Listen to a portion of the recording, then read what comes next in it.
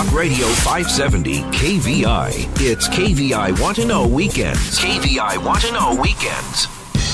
Get ready to raise a toast with Seattle's most spirited hour of talk, Happy Hour Radio. Explore the best in Washington wines, beers, spirits, food, and more with your guide, Seattle sommelier, Christopher Chan. It's Happy Hour Radio, right now on Talk Radio 570 KVI. Well, hello, Seattle. Hello, Puget Sound, and welcome to Happy Hour Radio. I'm your host, Christopher Chan, advanced sommelier, your weekend wine guy, and, well, the Wizard of Willamette Valley. That's what I am today. I'm so pleased to be diving into our friends from Oregon. I know harvest is underway. It is September. The Seahawks are playing tomorrow at Denver, and I will be there. Excited, my first time in Denver. Been to the Mile House. Never been to the Mile House Stadium. And see if I can join the Mile High Club. That'll be really fun. But before we get there, of course, I want to talk about all the fun things happening in Seattle and the Puget Sound. Of course, Cider Summit was just this last weekend. It was fantastic. But, you know, you have to head out to Walla Walla, Yakima Valley, or Woodinville. I mean, these guys are pulling in grapes. You get to see the winemaking process. You might get stung by a hornet, but that's really fun. And you get to see how the winemaking is done in Washington State. You might be able to taste some grapes. And I remember when I first had my a grape from Vitis vinifera, I tasted it and I go, "Oh my God, it's sweet." Well, of course it's sweet. Yeah, it's a grape. That's how it works. But when you think it's a Merlot grape, you're like, I've tasted a lot of Merlot, and I've never tasted much that's sweet. So your brain does a little 180 and goes, oh, okay, now I'm learning. And that's always fun. It's fun to learn. And we've got lots of great, exciting shows coming up that you'll learn more. But today, it's about Oregon, Willamette Valley. And one of the larger properties down in Willamette Valley is Willamette Valley Vineyards. I have the pleasure of having the Northwest Brand Manager for Willamette Valley Vineyards, Marissa Uyavar. Hey, welcome to Happy Hour. Thank you for having me. I'm super excited. I know we chatted off air, and you have some Dutch heritage. We were talking about the Netherlands, and I have a little Dutch in me too. Hey, don't we all? If you're spirited and say bad jokes, you must be part Dutch, right? Oh, okay, all right. That could be me. I've got both that down. Let's talk about you. How did you get in the wine biz? I actually kind of landed in it accidentally. I was part of Willamette Valley Vineyards Wine Club about 8 to 9 years ago, and I stopped in one day to pick up my wine club shipment, and they offered me a job. What? I know that never happens, but it did to me, and I happily accepted. And I became... What, because you were buying lots of wine and they said you were a big supporter? No, my background is in hospitality management and restaurant openings. Are you from the East Coast? I am not. I'm actually an original Oregonian. My parents immigrated here from the Netherlands in the late 70s and born and raised in Oregon. So... I lived in the Willamette Valley, grew up right next door to King Estate, actually. Mm-hmm. And so wine is in my blood, I guess you could say. That's called BAC, actually. Yeah, right? That's the unhealthy version. Uh-huh. And so, I started at the winery as our hospitality manager about 8 years ago and kind of grew with the company ever since. And the company has been growing since then. I know that I met Jim Bernau back in 2001, I believe, when I was down at the Oregon Pinot Camp. Very cool cat. I've seen him here in Seattle for trade shows and wine tastings and things like that. I know that the brand has grown. What have you experienced in Willamette Valley Vineyards in the last 8 years? What have you seen? Oh, my gosh. We have grown just wonderfully and exponentially all at the same time. We recently had some more share offerings, stock offerings, because we've been purchasing new properties. We've purchased a couple of properties in the Dundee Hills that we're developing. And then most recently, we also purchased some property in Walla Walla, but on the Milton Freewater side, so that we can continue to use Oregon on our labels. Oh, right. Yeah, congratulations. Thank you. That district, the Rocks of Milton Freewater District, is a very unique place, one of several in the world. Obviously, Chateauneuf-du-Pape, and I like to say the area of Priorat, and of course, Gimblett Gravels in New Zealand. But that is a very, very cool place. Now, where is Willamette Valley Vineyards located? So we're just south of Salem in Turner, Oregon. If you are familiar with Enchanted Forest, we are right next door. So you can drop your kids off, come on over, have some lunch, enjoy the view, have a bottle of wine. Is it safe to drop your kids off these days? Maybe with a nanny. Get out. Yeah, we've got a great estate. We've recently added food service as part of our amenities that we have available to guests, and it's really elaborated our experience that we can offer. Our current winery chef is actually from the Seattle area. Really? Yeah. Chef DJ McIntyre. And so DJ in the house. Yeah, we're very lucky to have him. He sources everything from local farms within at least 20 to 30 miles of the winery. And so when you stop in and have a bite to eat and enjoy our wine, you know that everything is Oregon grown. It's really fun. When I head down to the Willamette Valley, it's slightly bucolic. I mean, things are getting bigger, a little busier, but it still has this rural feel. Outside of that traffic jam that happens, I think it's in Newburgh or yes, right around there. Which they've worked on. Yes. They built an overpass, so the traffic jam doesn't exist anymore, thank That's goodness. Good. All right. But you're right. We are just one big farming community, truly.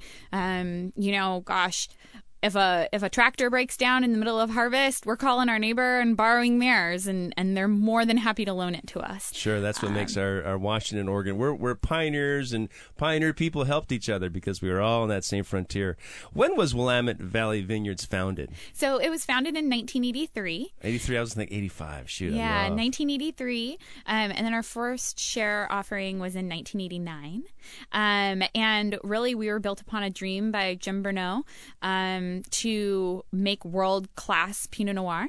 And so our winery has grown since then, and we are supported now by over 16,000 shareholders and wine enthusiasts. Yes, I remember seeing the big offerings in the wine trade magazines. Now, 1983, I'm thinking that's your birth year. Potentially. But a lady never tells. Okay, well, that's what I'd say. I just put it out there. So fun. Now, how many people work at Willamette Valley Vineyards? Gosh, it really varies throughout the year. During harvest, we add on our whole harvest crew. During the year, on regular business hours, I would say we have about 60 to 70 employees across our 3 different vineyard sites. And then during harvest, we probably tack on an extra 20 to 30 employees. And how many wines are made at the production facility there? It varies, again, year from year. We've been adding some different offerings as far as Pinot Noirs and really adding to our portfolio, and it's growing. Currently, I would say we're in between 25 and 32 wines per year. Mm-hmm. Holy smokes! And is it deviate outside of the typical Oregon grapes, the Pinot Noir, Pinot Gris, Chardonnay, Riesling? Yes, we also have a Griffin Creek label. Oh, that's you? Yep, that is us. When did you buy that? We never bought it. We actually started it. Are you kidding? Yeah, in 1996. I kind of remember that now. Yes, and that's Syrah and Cab and Merlot and some big Bordeaux style wines. Yep. And Cab Franc, Tempranillo, Viognier. Right, Tempranillo.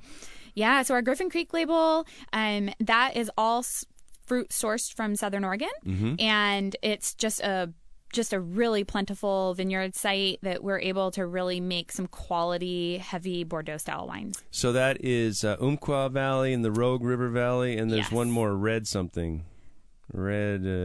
Hills, I think. Yeah, I think it's a new one down there.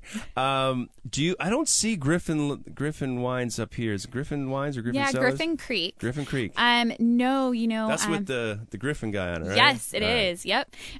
No, we don't distribute up here in Washington. We do have some select stores in Oregon that do carry it, and then we always ship direct to customers who want to purchase it through the winery. Well, let's talk about the winery. You have a website, a wine club, obviously, because you remember. Yep. What's the website? Website's wvv.com. Let's see. So that's walrusvictorvictor.com. Yeah, Walrus. It's a winter Victor. Okay, that's pretty easy. And were you prepared to leave your previous position and just jump into the wine industry? Actually, yes. I had just completed a contract project where I was helping up in Portland open some new restaurant concepts. So I used to go in and train everybody from the general manager to the sales or to the staff on points of service. And so, Wow. yeah, so I had just finished that, and I was kind of looking for my new adventure and was moving from Lake Oswego, Oregon, down back to Eugene. I had been interviewing with Lane Community College for a hospitality program manager position, and this kind of fell into my lap, and I thought, what the hell? So I took it. That's great. Obviously, the benefits, are you still a member of the club? I am still a member of the club, and the other benefit is that I met my husband at the winery as well. Really? Yeah. What was he doing? He was our warehouse manager. He was the assistant to the winemaker, and then Okay. he also was on our national sales team. Wow. All right. So sounds like a very talented individual and a lucky guy, I'm sure. Do you have a favorite wine coming from Willamette Valley Vineyards? I would have to say it's one of the wines that we're going to be trying today. It's our whole cluster rosé. Yeah, I'm looking at that, and what's the labels have been pretty iconic. They've been pretty stable for a long time, except with the exception of this whole idea of whole cluster. That's pretty neat. We're kind of trialing some new label development on these two products, but this whole cluster rosé we first unrolled in 2015, and I have to say, like, I love rosé, but I've always been pretty disappointed with a lot of the rosés out there. Yeah, me too. Just because you get that, you smell it and you get very excited about it and you think it's going to be amazing, and then you get it in your mouth and you're like, wow, that's super disappointing. Whoa. Doesn't smell anything like it's tasting. And so when we unrolled this, I tried it, smelled it, tried it, and it smelled exactly like it tasted, and I'm hooked. I'm super excited to taste that. So the winery has a tasting room. Is there one tasting room? Is there one up here in Seattle? No, we don't have one up here in Seattle, but we do have a tasting room at our estate in Turner. And then we also own Tualatin Estate Vineyards, which is out in Forest Grove. That's an old name. It is. And so we own that winery as well. And so we have a tasting room there that's opened on the weekends, Fridays and Saturdays. Well, let's talk about the owner, Jim Burnau. Yes. He is one of the icons of Oregon these days. Obviously, with his with the ascension of gaining more traction, more land. Obviously, we've seen the Californians come in, or even the French, and there is a little bit of a land grab race. And but I see that the local kid's done good. Yes, he did really well. I think what really kind of sets him apart is that he builds relationships with people that have this land, and we are stewards of the land. We only practice sustainable practices for all of our wines, and so that really sets us apart. And people really trust our mission. And so when we partner with winemakers or even just wine growers, when they get ready to retire and want to, possibly sell their land, I'm ready to retire. Right? We've done a really nice job of partnering with them and fulfilling what their life mission was as well. Right. What do we call that? It's not the ascension. It's the longevity. I forget. Very interesting. Are there any big events at the Willamette Valley Vineyards? I am so glad you asked that. So as we are getting into harvest, we have our annual Grape Stomp event coming up. It's always the third weekend of September. It's a pretty big event for us, and not only for us, but for Oregon. This Grape Stomp is nationally recognized. Okay. So, I know, right? By who? Well, everybody who the wins... The Bigfoot Club? Yeah, the person who wins our Grape Stomp from the heats during day 1 and day 2, they compete at the end of day 2 against one another. Ooh. And then we send them to Santa Rosa. Oh. And Santa Rosa is the National Grape Stomp competition, and then those people who win that get to win a trip to Italy. Oh, wow. So, where they still do it. I used to think Portugal because they got the... I know, right? Yeah, the Lagares, where they're doing the hand foot, or the foot trotting, I should say. Hand trotting.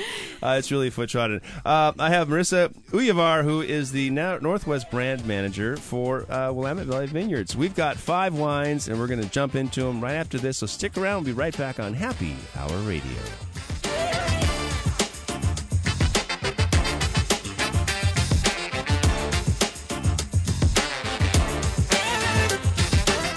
Putting America first and holding the powerful accountable. Sean Hannity.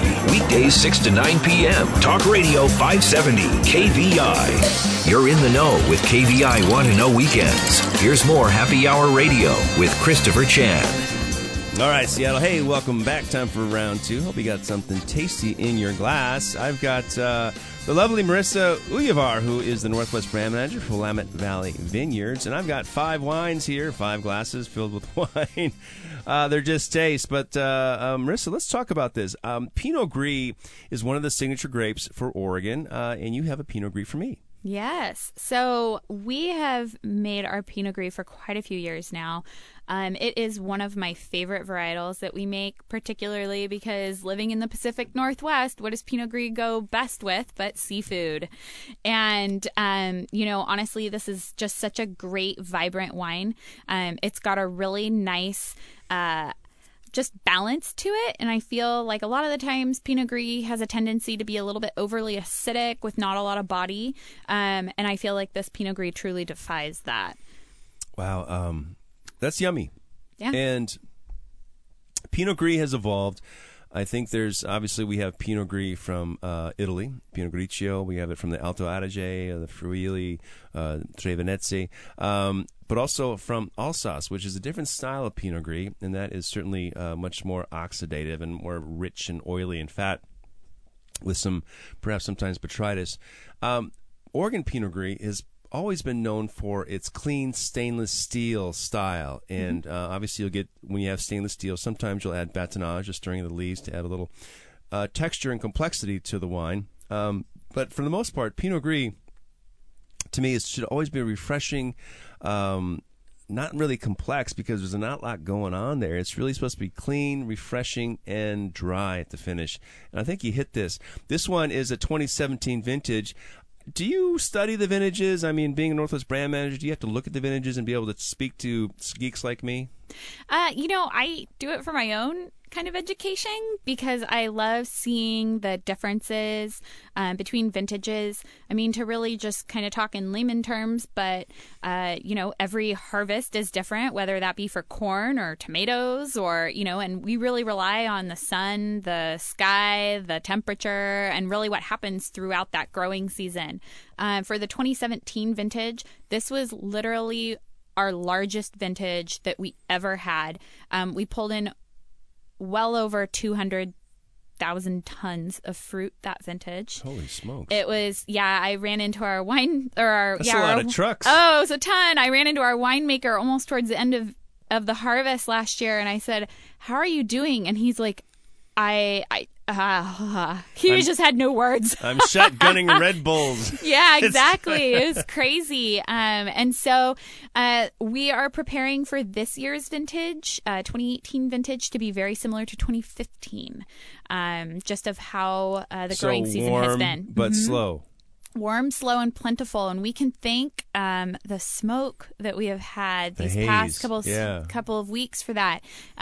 You look at the weather, and the weather has said that it's supposed to be 98 plus degrees. That can cause a lot of sunburn to those grapes, and so with this haze, it's buffering that sunburn, and it's really creating kind of almost like a blanket, right? Where it's kind of trapping that heat in. It's keeping those warmer evenings. So you got a lot of smoke down in Willamette Valley as well. We do, unfortunately. Yeah, it's coming up from Northern California. Well, we know where it's coming from, and from Washington and Oregon. I thought we got some fires ourselves. We do in Eastern Oregon. We've got several burning right now, and so it's obviously it's impacting our health, but it's doing great favors for the grapes. Right, and I know Willamette Valley. I've served at IPNC on several occasions. I've enjoyed it. And I know at Oregon Pinot Camp, it gets hot down there and a little humid, and the air tends to stagnate. I think one of the challenges, obviously, sunburn with the heat as the vines shut down, but you can also have a little bit of mold or mildew, which takes place. 17, fresh vintage. This is a delicious wine. What does Pinot Gris cost? Our Pinot Gris retails for anywhere between $16 and $19 on the shelf. Here in Seattle, you can find it at QFC, Fred Meyer's, Safeways. Good. It's tasty, clean. There's just a hint of residual sugar on the finish, but I think accents some of that pear and Gala apple fruit. Touch of lemon. for acidity, but delicious. Oh, so now we are on to this rosé whole cluster. Tell me about this. So this whole cluster rosé is done in whole cluster fermentation style, and then processed in stainless steel tanks. So it's very clean and refreshing. But because it's done in that whole cluster fermentation, you mean carbonic maceration, right? Yes, so carbonic maceration. So this is a closed vessel, and we have intracellular fermentation taking place, which is a very minute cellular. You're not making 15% alcohol. You're only making like 3-4 degrees of alcohol when you have carbonic. But what it does, tell me, is it self-ferments. It self-ferments, but also it maintains certain characteristics of flavors. When we think of yeast, which affect, well, obviously each sugar makes alcohol, CO2, glycerol. Each yeast strain has a certain signature. Sometimes it's banana, sometimes it's apple, sometimes it's higher alcohol, sometimes it's just tastes like the Rhone Valley. But in this case, whole cluster fermentation or carbonic maceration brings notes of pear, marzipan, almond, just this cherry note, which is very candied. And they call it bubblegum sometimes. Yeah. And another part, what makes up whole cluster is it's the stems, the seeds, the skins, everything that goes into this fermentation process, which just allows that softness of that fermentation to really develop. And that's why you're getting that full fruit taste on this rosé. Really crisp, delightful, nice hints of strawberry. I mean, truly, it's one of my favorite rosés that I've had. That it is. I'll be honest too. I'm a rosé fanatic. I started my winery trying to make great rosé, and I did. Thank you. But this one is delicious. This is actually hits all the things you want. You want it to be refreshing. You want to have some fruit notes. It's pretty much dry. I think there's just, again, a little bit, but that's great because you've got tannin, you've got structure, you've got moderate acidity, and using Pinot Noir. Are these grapes grown specifically for the rosé? No, actually. So when we look at what comes in during harvest, and we separate out, what's going to be going towards what each wine. This comes from our whole cluster Pinot Noir grapes, and so it's a rosé of Pinot Noir. And so when we make our whole cluster of Pinot Noir, this is the first bleed off of that. And so we take that first run juice off and make this whole cluster rosé, and then what remains actually then becomes our whole cluster Pinot Noir. I see, and that's interesting because you brought that as well. I'll be interested to taste that to see how the concentration efforts go, because when you're actually bleeding off, or saignée, if you will, that's the term the French use for bleeding, saignée, or sangria, if you will, too, if you're Spain. It actually adds concentration because you're taking the liquid out and maintaining more of the grape flavors and skins and seeds, etc., to add more complexity, texture, flavor to the wine. How many cases of whole cluster Pinot Noir, then what's it cost?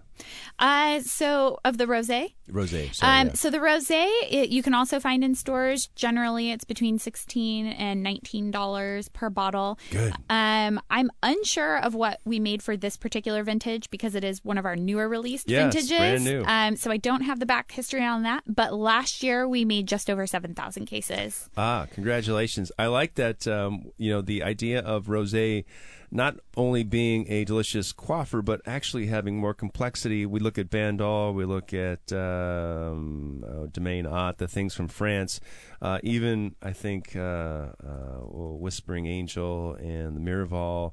But California's getting in the game, too, and they're trying to promote luxury cuvées of rosé.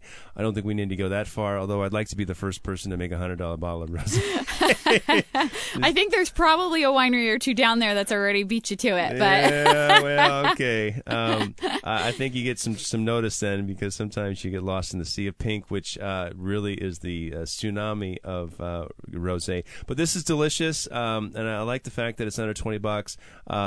It's a stellar buy, and it's got great. It's great by the glass, but also food friendly. I can tell. It's definitely food friendly. My favorite thing to drink this with is baked brie with some apricot. Wow. And a little bit of apple slices. Wow. Yep, do you buy the whole big round of brie? Totally, from Costco. Nice. I think I'd be in the hospital after all that. Jeez. Dinner. It is dinner. Pretty neat. You said you have a restaurant there at the winery. We do. Do you sell appetizers and plates to enjoy the wines with? Is it by the glass? You buy the bottle? Is it San Michel? You can do by the glass, by the bottle. We have food service from 11 to 6 p.m., 7 days a week. Well, that sounds like a good gig. Yeah, it's great. And our food is amazing. We've got several different kinds we've got appetizers, we've got a charcuterie board, cheese board, everything locally sourced. And then as far as entrees, I have to say I'm a glutton for punishment. My favorite entree is our estate burger, which all of our food is seasonal. So every 3 to 4 months, our menu does change up. So the burger goes away? Oh, no. We actually keep that all year round. But because of the seasons, we change what the toppings are. And sure. so on and so forth. All right. So you're from avocado to marinated red onion to portobello mushroom. Pretty neat. Speak with Marissa Uyavar, who is the Northwest brand manager for Willamette Valley Vineyards. I was going to tell you something. I like I thought you were going to say I'm gluten for punishment. Oh gosh, I don't think I could live and be gluten free. I like carbs too lucky. much. I wish I could, because that's having a difficult time myself. Hey folks, we've got 3 more wines here from Willamette Valley Vineyards. Stick around, we'll be right back on 570 KVI.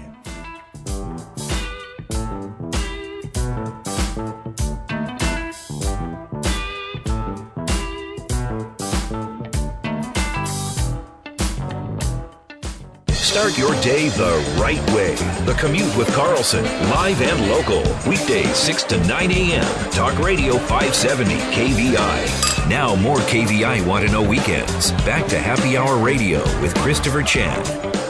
Hey Seattle, hope you're having a great Saturday night. Time for round 3. I got 3 glasses left on my plate. On my deck here. And the lovely Marissa Uyavar, who's the Northwest brand manager for Willamette Valley Vineyards, my new best friend.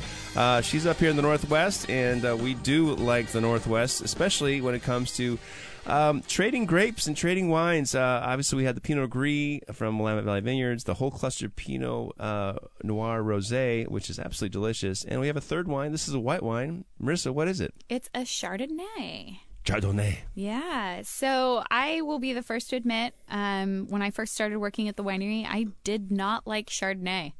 My mom drank Chardonnay when I was growing up, and so you could just not sell me on drinking a glass of Chardonnay, and no less a glass of Oregon Chardonnay. I know. Oregon has had a difficult time finding out their identity. Right, but I have to say that quickly, once I tried Willamette Valley Vineyards Chardonnay, we have 2 that we make specifically, an estate Chardonnay, and then this Dijon Clone Chardonnay. This wine is phenomenal. It's our 2015 vintage. It's got some really nice, rich, buttery notes, but without being overpowering whatsoever. Same goes for the oak. It's just a really nice balance of both. And it doesn't lean one way or the other. It's not heavy, oaky, kind of California Chardonnay, and it's not that overly acidic type of Chardonnay that Oregon is potentially famous for. Overly acidic. I like that. Well, it's funny you say Dijon clones, and I think I'm picking up a little Grey Poupon in this. Right? Just a touch. Just a touch. It'd be great with a ham and mustard sandwich, right? Absolutely. Hey, this is pretty good. I am definitely a lover of Chardonnay. I can drink white Burgundy for hours and hours and hours, and I have. And to me, that is the pinnacle of what the grape can express. And Oregon has had a difficult time, in my opinion, really finding the niche of what is consistent, which grape varieties or which clones grow best. A lot of us planted a Wente. Now we're doing Dijon, and it's oak treatment, and then you figure out if it's the right bricks and acid and all that. To me, this is a good solid Chardonnay. This is going to please a lot of people. Yeah, and we worked really hard for these grape clones, actually. So we quickly realized that part of the problem of growing Chardonnay was that we couldn't take those California grapes and and plant them in Oregon because they just didn't perform as well as they should have or what we expected them to. And so how we overcame that is Jim Bruneau went on a mission with several other Oregon winemakers to France. And so these Chardonnay clippings came directly from France, and they got shipped to what Oregon. part of France do you think? I don't know. I'm probably not really the good sure. part? Yeah, probably the good part. Burgundy. And so we shipped them over. They went straight to Oregon State University to the viticultural program. Quarantined. To be quarantined. And then For phylloxera, I imagine. Yes. And then once they passed that test, they were distributed to those winemakers and our winery that went on that expedition trip. And these grapes have performed very well for us. Great job, grapes. Yeah, Top I know, notch. right? Congratulations. Yes, this is a delicious wine. It's gone through malolactic fermentation. It's got a little butter, but it still is relatively, moderate plus acidity, just about. Alcohol seems in check. It's probably 14.2, maybe 14.4. I don't know. What is it? Check it out. Let's see what it is. So I have to say, one of my favorite parts about all of our bottles of wine is that we have these little facts on the back of each one of our labels. So this has been 9 months in French oak. The bricks were between 20 and 23%. So it is lower. Yeah, and this is 14%. 14, okay. Yep. It's 14 too. Not bad. Congratulations, me. Really tasty. What does that cost? This one, actually, you can find in stores for around $19. That's a deal. It is. It's a very good deal. That's where you have to be for Oregon because you're not going to... You get past that $20, it's a tough call because you got something called like Sonoma-Cutrer out there, which is really standard. Anyway, we go on to red wine, which is exciting because the Hallmark grape, and apologies to Southern Oregon. Well, David Lett started it all, so we'll give him the credit. And it was 66, which was... someone's birth year in the room. Pretty fun. So we have Pinot Noir. Yes. So this is our whole cluster Pinot Noir. I always like to say that this is the big brother to the whole cluster rosé. And again... Wait, they look like they're actually stepchildren. This is a blended family. One's pink and one's dark. No comment. So this is the whole cluster fermentation Pinot Noir. I really love this wine. Around the winery, we do consider it a patio pounder because it's a really great introduction to Pinot Noir, or it's a great Pinot Noir that you can have every day and not feel guilty because the price point's around $22 a bottle. And it's feel guilty for what? Drinking every day or spending money? Well, you always save like the special, maybe $30 plus for like a fancy night. But this one kind of falls in that range where it's really easy drinking. It goes with a lot of different foods. I actually personally prefer this wine with steak because it does kind of have that little heaviness to it for Pinot Noir. Maybe flank steak with some chimichurri sauce. Yeah, something to give it some vibrancy. Because you've got this is just medium acid. The tannin is just moderate minus. Really, it's a soft tannin, but it's very fruity. It's got some grapey notes to it, which I think work when you do charbroil. Yep, and this wine is also really unique. We have quite a few customers who, as they're heading up to the winery, will call us ahead of time to have us put a bottle of this in the fridge for them because they like drinking this wine chilled as well, which I always find incredibly interesting. But yeah, it has a great balance of fruit and that fruit forwardness. If I am ever introduced to somebody who just, kind of says, "Oh, I really don't like Pinot Noir. I don't like the earthiness or the they don't like acid Pinot Noir of it." yet. Yeah, this is the wine that I introduce them to, and honestly, they turn around 100%. Sure. It is delicious. It's soft. It's fruity. It's round. This is all stainless steel, or is there just a hint of... Because that's just the stem inclusion that was giving me that tannin perception. And the fruit is ripe and it has sweet notes to it. And we say ripe fruit is probably the better notation. This tastes pretty dry. I think there's probably a little bit in there because for the style, sugar helps add that perception of fruitiness, which is always fun. That's what we look for in wine. This is the 2016, 2017. This is the 2016 vintage. Okay. We are currently on that vintage here in Washington. And down in Oregon, we've just released the 2017 vintage. Very good. The 2017 vintage, actually, this wine won 90 points. Wine Spectator. Like spin the wheel. Yeah, Wine Enthusiast and Wine Spectator for Editor's Choice as well. All right. Its little sister, if you will, the Whole Cluster Rosé, won 91 points. Wine Enthusiast and That's Editor's really good. Choice. Yeah, that's really tasty. I'm impressed with that. Okay, we have one more Pinot Noir. Yeah. All right. This is our flagship wine. We have 3 vineyards that we source fruit from for estate fruit, and that's our vineyard site in Turner, Oregon, and then our vineyard out in the Eola Amity Hills of Oregon, which is just west of Salem, and then our third vineyard, which is in Forest Grove. I'm sorry, Tualatin Estate. And so this is our estate Pinot Noir. meaning it's a blend of 3 different estates. It is. Or 3 estates. Yeah, I should say. and Jim likes to call it his 30-year quest because it took 30 years for him to have enough estate-grown fruit where he could nationally distribute an estate Pinot Noir. Wow, this is spot on. To me, this is the perfect example, I'm going to call it the epiphany, of Oregon Pinot Noir. This is what we want. This has got complexity from the blend. This has got ripeness. It has structure. And I will be the first to admit that I'm probably I'm a tough Oregon Pinot Noir critic. Being in Burgundy in 85 and having my mom be a Burgundy file and my dad, etc. Obviously, you can't compare it, but I certainly do drink more Oregon Pinot than California Pinot. That's probably part of price too, because California is adding a lot. And they use too much Syrah down there. That's true. They don't have the same restrictions as Oregon does. No, they don't. So this is 100% Pinot Noir. Absolutely, as it should be. Yeah, and supposed to be. Yeah, exactly. And we really are proud of this wine. This one also just won 90 points. And this one that you are trying is our 2016 vintage. We just released this. I have to say, again, one of my favorite wines. It really does express the vintage, but also the grape very well.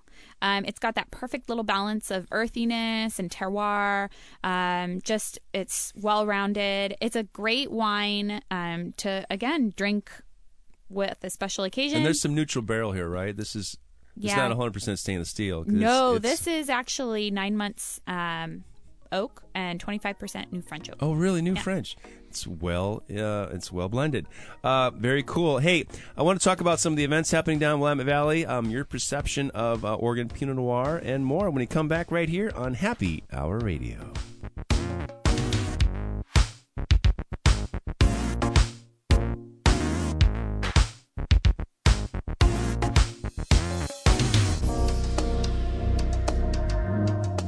Tune it in and turn it up. Cruise home with Kirby. The Kirby Wilbur Show. Live and local. Weekdays 3 to 6 p.m. KVI. It's KVI Want to Know Weekends. And you're listening to Happy Hour Radio. Now back to Seattle sommelier, Christopher Chan. All right, Seattle. Hey, welcome back to our 4th and final segment. We've had 5 bottles of wine, one lovely lady, and I've got 3 glasses I'm still nursing here. Speaking with Marissa Uyavar, who is the Northwest Brand Manager for Willamette Valley Vineyards. Now, Marissa, we were just tasting the Estate Pinot Noir. It's 2016 vintage, and it's absolutely delicious. I'm really surprised how palatable this is, because I think sometimes, when you blend it, you can make it to be as great as possible. But typically, when I think of blending in Burgundy, they're using fruit that is like, we got some good stuff here, then we got, not some good stuff here. But you guys are all good stuff. This is tasty. Yeah, we really focus on using the best of our grapes for anything that we produce. Our focus is on quality and always making sure that our customers are getting really the best of the vintage. Excellent. So price point, this is in the $30 range? Yep, $30 range. For that, it's an excellent value. It is. An estate-grown Pinot Noir, $30, that's great. I would say that regardless of what it's from, where it's from and how it's made, is that the length and complexity of this wine is what I look for. This is a delicious Pinot Noir experience. And those are kind of rare, especially in that under $40 mark. You can find something from Burgundy, but it's typically a little tighter, a little more acidity. But this has enough fruit, which we all want fruit. we don't eat green fruit. No, that's very true. This is really ready to drink. I opened this bottle an hour ago. I saw some missing. Yeah, sorry. I had to try it. I opened this bottle about an hour ago, let it breathe a little bit. But really, a lot of our wines are pretty ready to drink when you open them. Yeah, that's what makes our domestic wine market deliciously fun. Well, congratulations on having a great gig. Tell me, you said you have 27 wines, was it? Yeah, we vary. Yeah. So we did add some new wines to our portfolio. We do make Elton Chardonnay. The Elton. Oh, really? Because that was a Pinot Noir vineyard. You Yep. had Elton. You had the Bernal Block. Yep, we have an Elton Chardonnay now, and then also an Elton Pinot Noir. Bill Fuller, who was the original owner of Tualatin Estates Vineyards out in Forest Grove, he actually came back. He's in his 80s now. Came back and made a couple of wines for us, a Chardonnay and a Pinot Noir off of his Tualatin estate as well. So we're growing and we fluctuate. Sure. Each year, it's a different amount of wines that we make, but if you ever come out to the tasting room, you can taste through almost all of them. So. Oh, fantastic. Is there a dessert wine, and is there a sparkling wine, if I recall? Yes. So actually, that's a great question. So we've got several dessert wines. We do make a port and a couple of late harvest wines, but then we also have a semi-sparkling muscat from Tualatin Estate. But I wonder if you're asking me about our newest endeavor, which I am. We are now making Champenois method sparkling wines. Champenois. Yeah. So our first vintage of that was 2014. Our latest released vintage was 2015, and now we're working on a rosé. Oh, yeah. Yeah. How fun is that? It's great to see. I think there's a lot of production of sparkling wine. 20 years ago, obviously Argyle came in, and then there was Merriweather, which was a big one, and there's another one down there. But to have sparkling wine in the Pacific Northwest, it really must be specific, because sparkling wine, unless you're making something like a sparkling semi-sweet muscat, which is all about the grape aromatics, and it's really Asti Spumante or Moscato, what I should say. But when you think about fine, premium cuvées of sparkling wine, you need great acidity. You have to have that structure. You need that sense of place, kind of, where it's like, okay, we're making this wine because this grape grows beautifully here for this purpose. And I think actually when you have enough resources, you can do that these days. And I think Argyle's led the way with their Récemment Dégorgement, the late disgorgement. And what was there a name for those sparkling wines? We just call them our Brut Sparkling, Willamette Valley Vineyard. It has our estate label on there. It's beautiful wine, I have to say. I like the 2015 better than the 14. But yeah, you've really seen in Oregon in particular, just sparkling wine has really taken off. Lots of winemakers are making them. Eagle Hills, it's the King new Estate. fun thing. Yeah, it really is, and I think we have a perfect growing region for that. And it's a good way to experiment with some of our other grapes and put them to good use. I love it. Marissa Uyavar, thanks so much. We've talked about having you on the show for a long time, and it's great to finally meet you and really taste some stellar wines. Yeah, and thank you. Thank you for your time. Thanks, everybody, for listening. Yeah, thank you for listening, folks. Hey, that's my line. Hey, folks, hope you enjoyed the show. Willamette Valley Vineyards has some great values and some spot-on characteristics of wine, varietally correct and delicious. They go well with any occasion. Hey, it is the fall. It's harvest time. Get out there. Get to Woodinville. Get to Walla Walla Vintners. Yeah, get to Walla Walla Vintners. Look up there. You'll see my house in Walla Walla. I hope you enjoyed the show. Remember, life is always better with the designated driver. Cheers!